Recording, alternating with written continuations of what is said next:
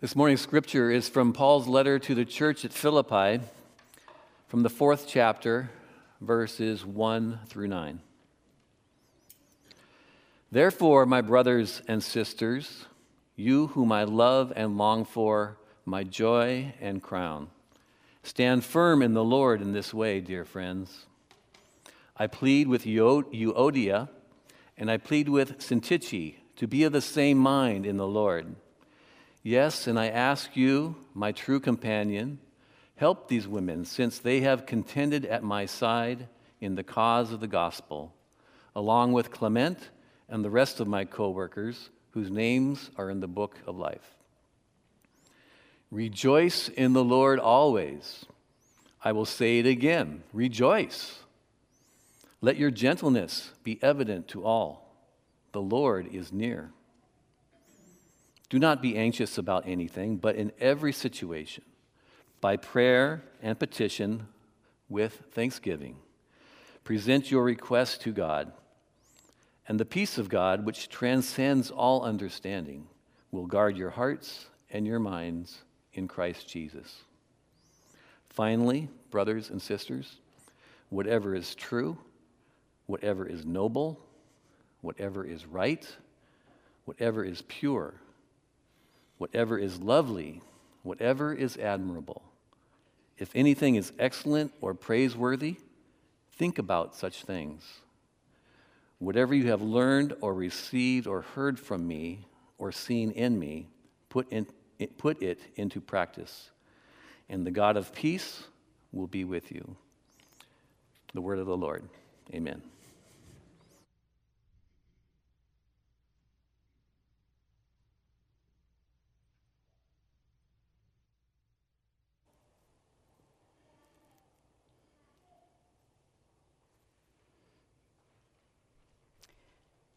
This fall, we've been working our way through Philippians, and we are almost at the end.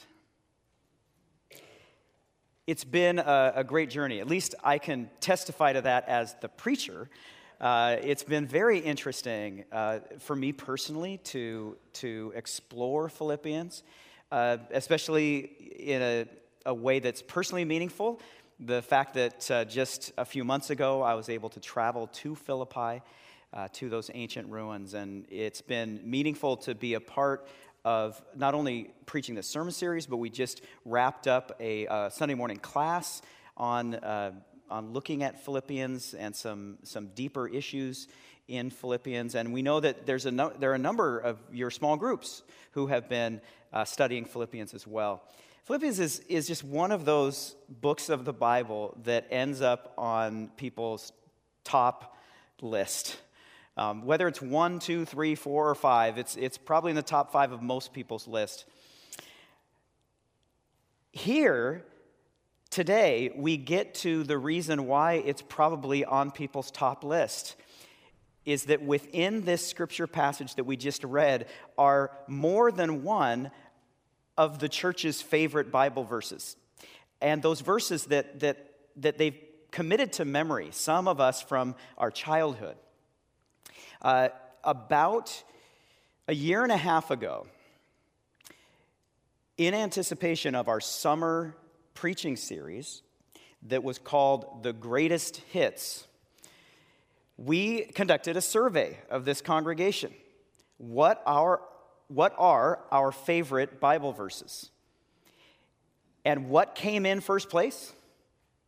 Philippians chapter 4, verses 6 and 7. And so we preached a sermon. We counted down from 10 to 1. And so we zeroed in on that number one scripture, which was the scripture of don't be anxious about anything, but in everything by prayer and petition with thanksgiving, making our requests known to God, and the God of peace will be with us.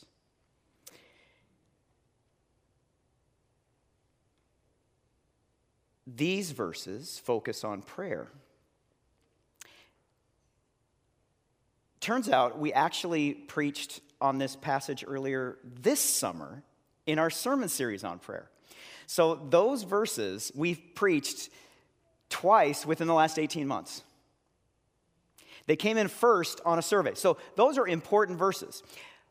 Where this sermon is going to go is really talking about the context within Philippians. And so we're going to assume some of the lessons that we've learned in verses 6 and 7 of chapter 4. But we're going to appreciate how it functions within this letter that we've been studying. And when you look at the text today, the first 9 verses of chapter 4, you see how this text is, in its context, is focused on one particular thing that actually has been a theme of the entire letter, and that is joy. The word joy or rejoice, 2 different forms of the same Greek word, appears in all 4 chapters of Philippians, 11 times in all. In chapter 1, Paul says he always prays with joy. He says he's in this for your progress and joy in the faith. He encourages the Philippians to make my joy complete by being like-minded as one. He says, welcome one of his co-workers with great joy. He says, because of this, even in his sufferings, he rejoices. And yet, yes, he will continue to rejoice. In the 2nd chapter, he says, I am glad and rejoice with all of you. And so you should be glad and rejoice with me. And then in the previous chapter, chapter 3, he says, further, my brothers and sisters, rejoice in the Lord, exclamation point.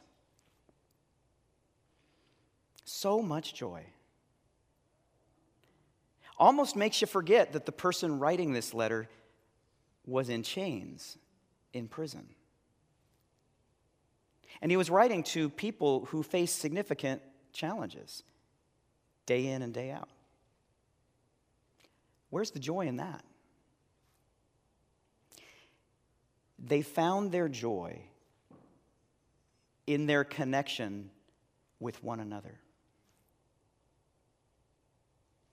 We've been talking about teammates in Philippians, and what we find out in chapter 4 that we've been assuming all along is that we are meant in the body of Christ to find joy in one another.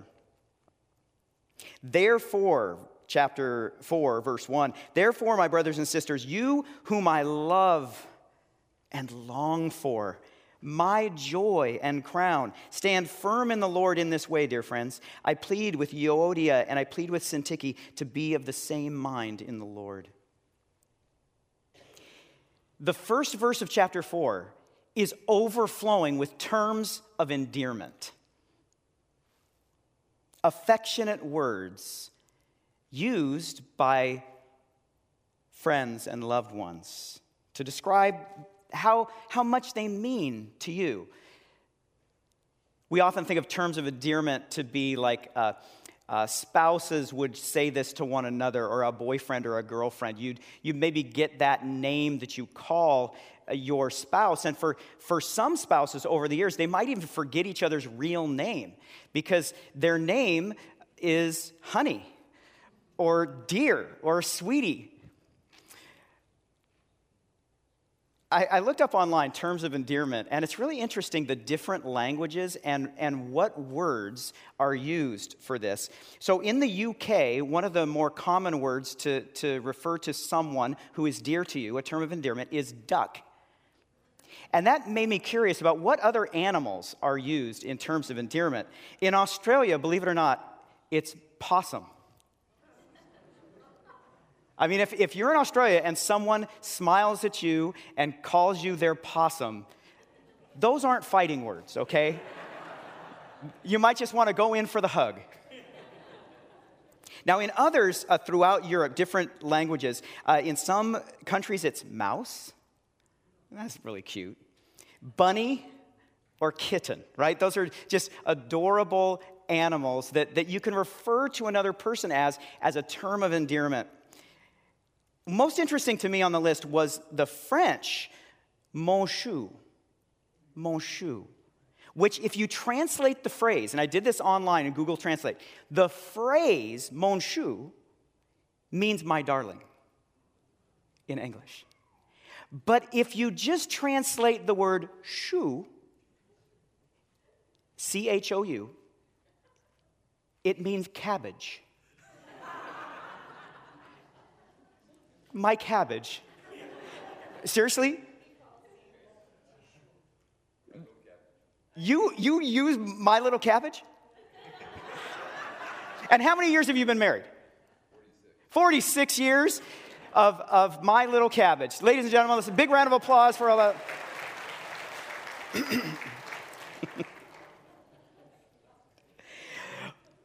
Terms of endearment are really important, but you also tell a lot from them. You know, these are words that the more you use them, the more the more it does show that your thoughts are in a positive way toward another person. Without terms of endearment of some type, it might lead to someone wondering whether they indeed are dear to you. But look at the Apostle Paul here. My brothers and sisters, you whom I love, and then ends with dear friends. Actually, that's twice. It's actually the same phrase in Greek. Agapatoi. Agape, it's really my beloved. Some English translations it has Paul saying, my beloved. And that's, I think, a better word-for-word translation than dear friends even. It's beloved. He's saying, I love you twice in the same verse. And then he says,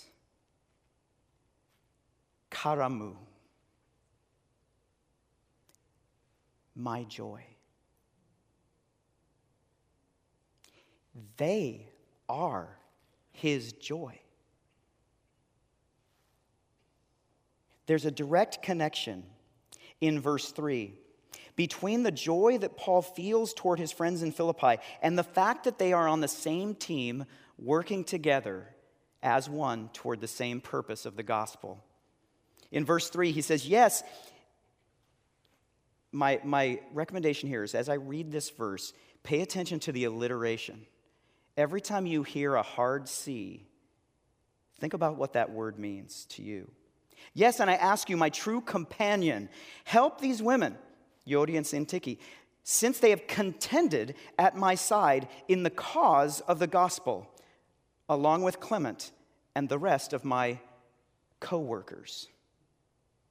Last week, we recognized that co-workers in Greek is synergos, which if you literally translated that into English, transliterated, it would be synergist, a practitioner of synergy with one another. That's what a co-worker is, working together. That's been a theme of the entire walk through Philippians. So much of what Paul is saying to the church at Philippi is about their togetherness. In chapter 1, verse 27, Paul introduced this word, those who contend together for a common goal. That word was synathleo. It's like athlete. You're on the same team, working together, putting in the effort, encouraging one another toward the same goal. That's what it means to be in Christ. And also, that is the source of joy in the Christian faith. In the great motivational speeches, the power resides in the emphasis on the collective identity of the group, the cooperative dimension that builds everyone's sense of belonging. Belonging to the team, yes, but also belonging to one another. Every significant motivational speech to a team or group at some point speaks to the people in that group and reminds them that the relationship they have with the people at their sides is special. In Shakespeare's Henry V, St. Crispin's Day speech has become very popular ever since he wrote that play. It's the speech right before the climactic battle. It's the source of a popular team-related phrase, although many are unaware that this phrase has its origin in this speech in Shakespeare. It is expertly presented in Kenneth Branagh's acclaimed film version. From the point of view of Henry up above the troops, the camera looks down upon the faces of this ragtag army, each one looking up in admiration at their leader, their friend. Then the camera cuts to a close-up on Henry's face as he brings them together with genuine affection by saying these words: "We few, we happy few, we band of brothers." In his book, The Boys in the Boat, Daniel James Brown makes an astute observation that we can think of in relation to crew rowing. You know, when we talk about teams, what is it about rowing crew that maybe connects us to the team dynamic more than other sports? One aspect is this, like I said, I think it's an astute observation. In crew, there are no stars. Now, I know if you rowed crew in college, you probably have the stars that you look up to.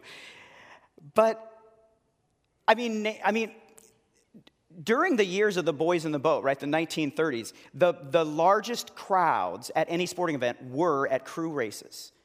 But it wasn't about the person who was the greatest crew rower. It was about the teams.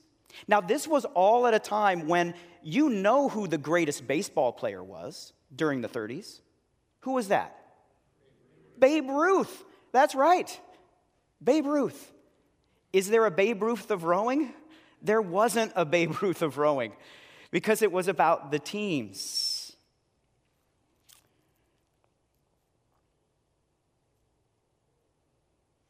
Simon Sinek is an inspirational speaker on business leadership. He's a best-selling author and has become famous through his TED Talks.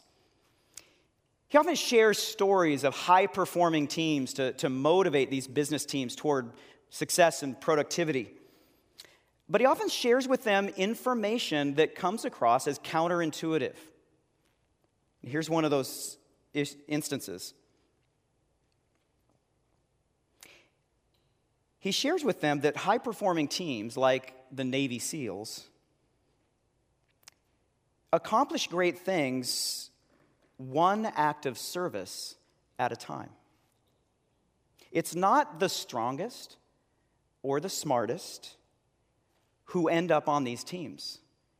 It's those who are willing to be there for one another. Who makes it through the selection to be a Navy SEAL? Not the star athlete, not the preening leader who has to get everyone's respect, not the tough guy who needs to prove how strong he is or she is. Some who make it through are actually not very athletically impressive. Some of them are very honest about being fearful in stressful situations. But what makes the difference, Sinek says, is this. I'm quoting here. When they are emotionally and physically exhausted, some way, somehow, they are able to dig deep inside themselves to find the energy to help the person next to them. Service, not strength or intelligence, is the deciding factor of a high-performance team. And that is true of the church. Doesn't it change how we look at the work we do with one another, even through the church?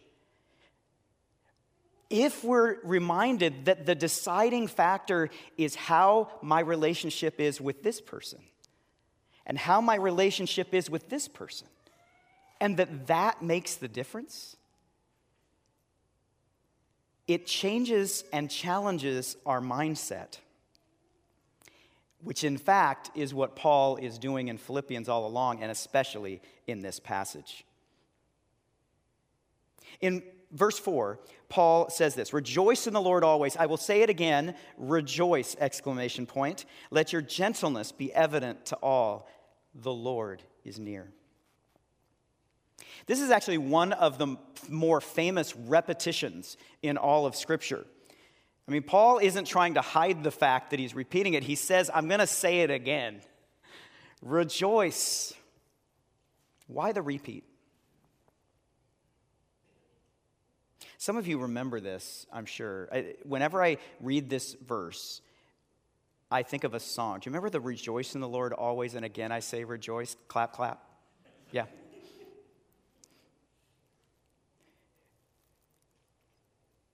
To rejoice, is to feel and express joy. To rejoice is to embrace joy. It's an action that you perform in relation to joy. So it's not just this passive virtue, but to rejoice is an action. You can show people that you're rejoicing. You can express your rejoicing.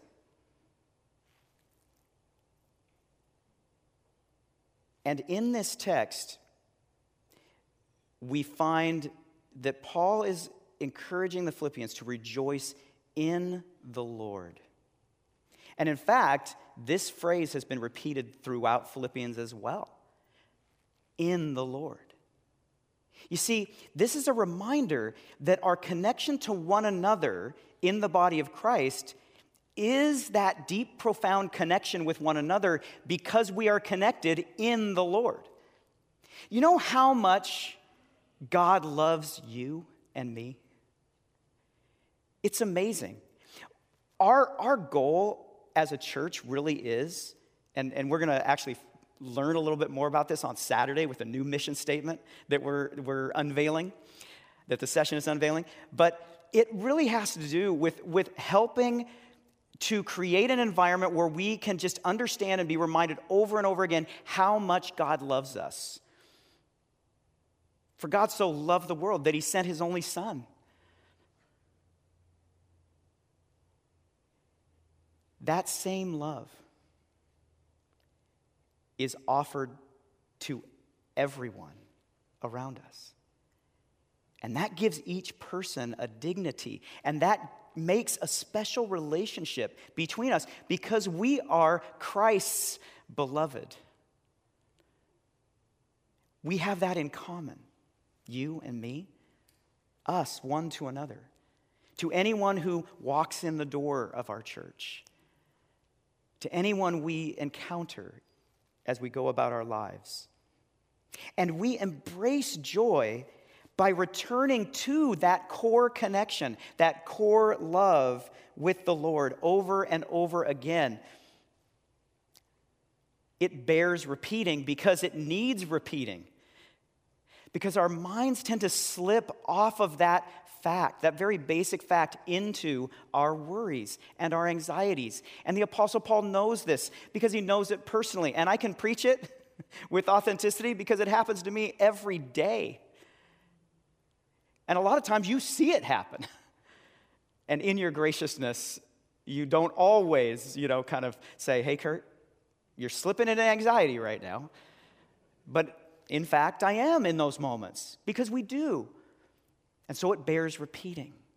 Rejoice in the Lord always. And again, I say rejoice. Let your gentleness be known to all. The Lord is near. There's a prayer rejoicing connection here. This is that great verse, that verse that is the favorite of this congregation about prayer and the peace that comes through prayer. It's the secret of joy. Earlier in our series, I mentioned Dietrich Bonhoeffer's classic book, Life Together. And it's presented in two parts. The first part is called The Day with Others. In the church, we are the church by being one with each other, by engaging with one another, by worshiping together, by working together. The relationships with one another, appreciating one another, finding our joy in one another, feeling terms of endearment toward one another in the church.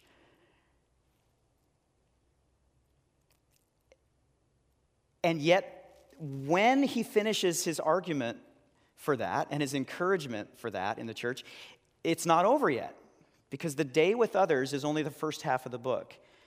The second half of the book is the day alone. The day alone. And what he means by that is really your time with God. So it's not alone, you, solitary. It's more you recognizing that the Lord is near and going to the Lord with your prayers, sharing your anxieties with the Lord, and receiving the peace that passes all understanding, so that you then will be able to share the love of Christ that has been poured out into you with others in the day together. It's this rhythm in the Christian life, our time together, but also our time with God. Coming up in November, we're going to do our third spiritual practice month with practicingtheway.org. And the feature of this particular spiritual practice is solitude.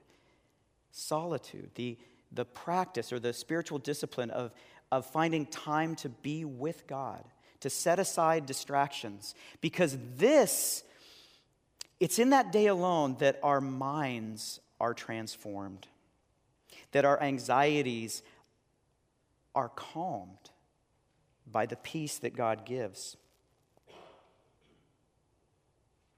It's not a mistake or just a random occurrence that Paul uses the term that our hearts and minds are guarded by God's peace.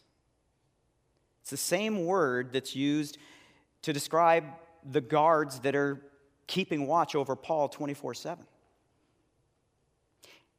You could imagine Paul looking at those guards saying, wow, I wish I didn't have these guards here all the time. But that persistence of presence is the promise of peace. That peace will be there 24/7, no matter what, relentlessly, as we bring our anxieties to the Lord in prayer. And so I'm going to conclude the sermon today by focusing on a phrase, peace of mind. Peace of mind. What we think matters. In our scripture, verse 2, where Paul pleaded with Euodia and Syntyche to be of the same mind in the Lord.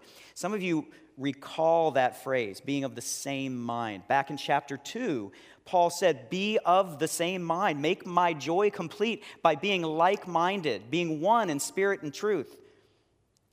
To operate in the church as one, together, cooperatively. Think about a crew in perfect synchronicity as they're gliding across the water. And Paul, in chapter 2, he said, more so than just doing this in your own power, have the same mind of Christ,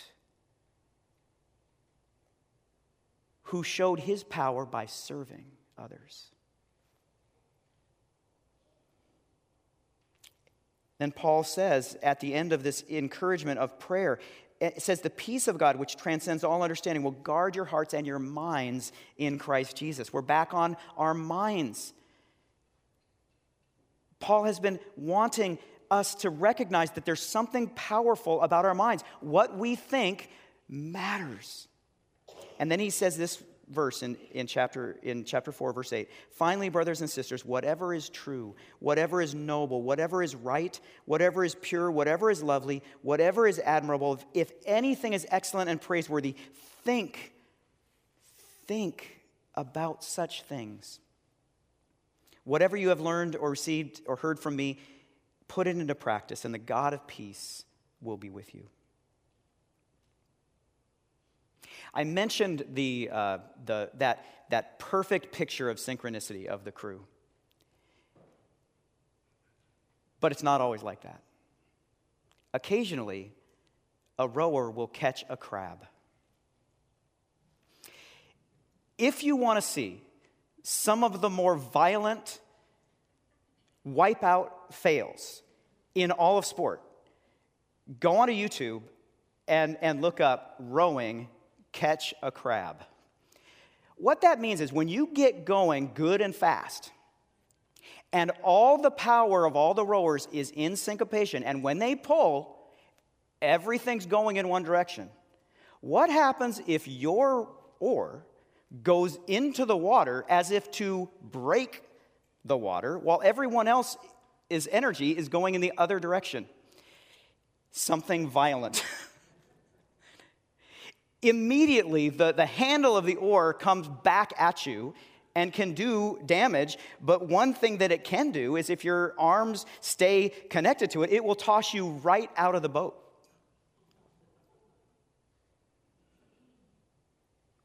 The equivalent of catching a crab in the Christian community is when our thinking, because of the anxiety we're feeling, when our thinking causes us to get out of sync with one another.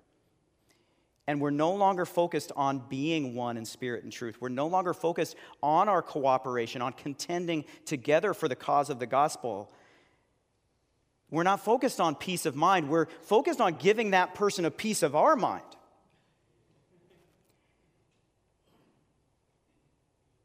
Whenever we see violent repercussions that interrupt the peace of God in the church, invariably this springs from our thoughts. That's what's at stake. That's why Paul is encouraging us to think on these virtuous things and to embrace the peace of mind that God offers us.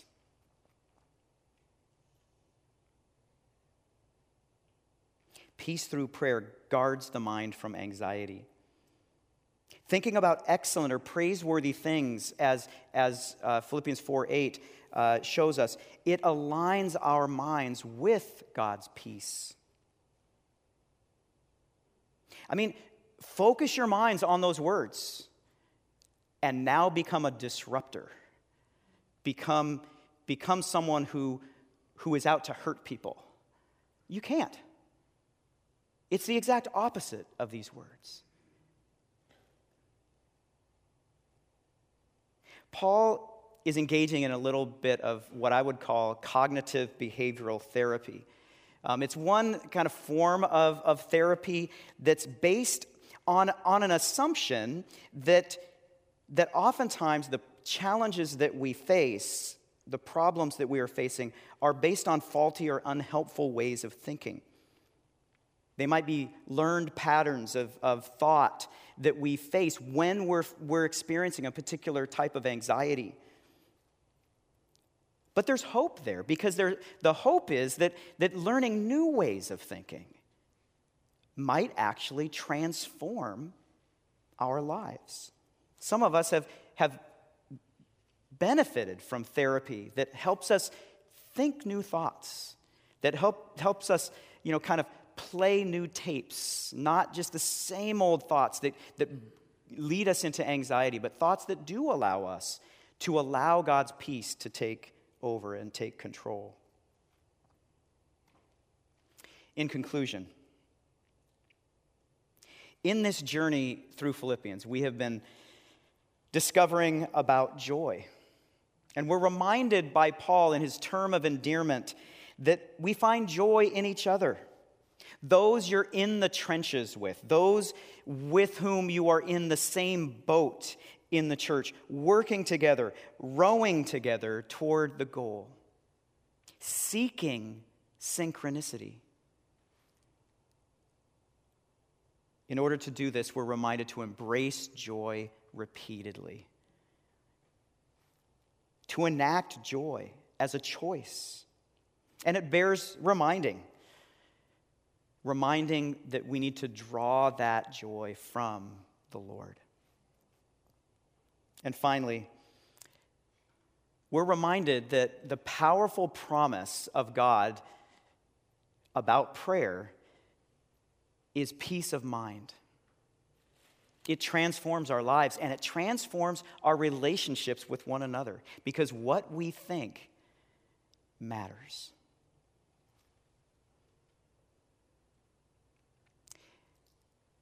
Embrace joy. Make that term of endearment your aim as you follow the lead of the Lord Jesus Christ, the one who we share life together with, one with another. Amen.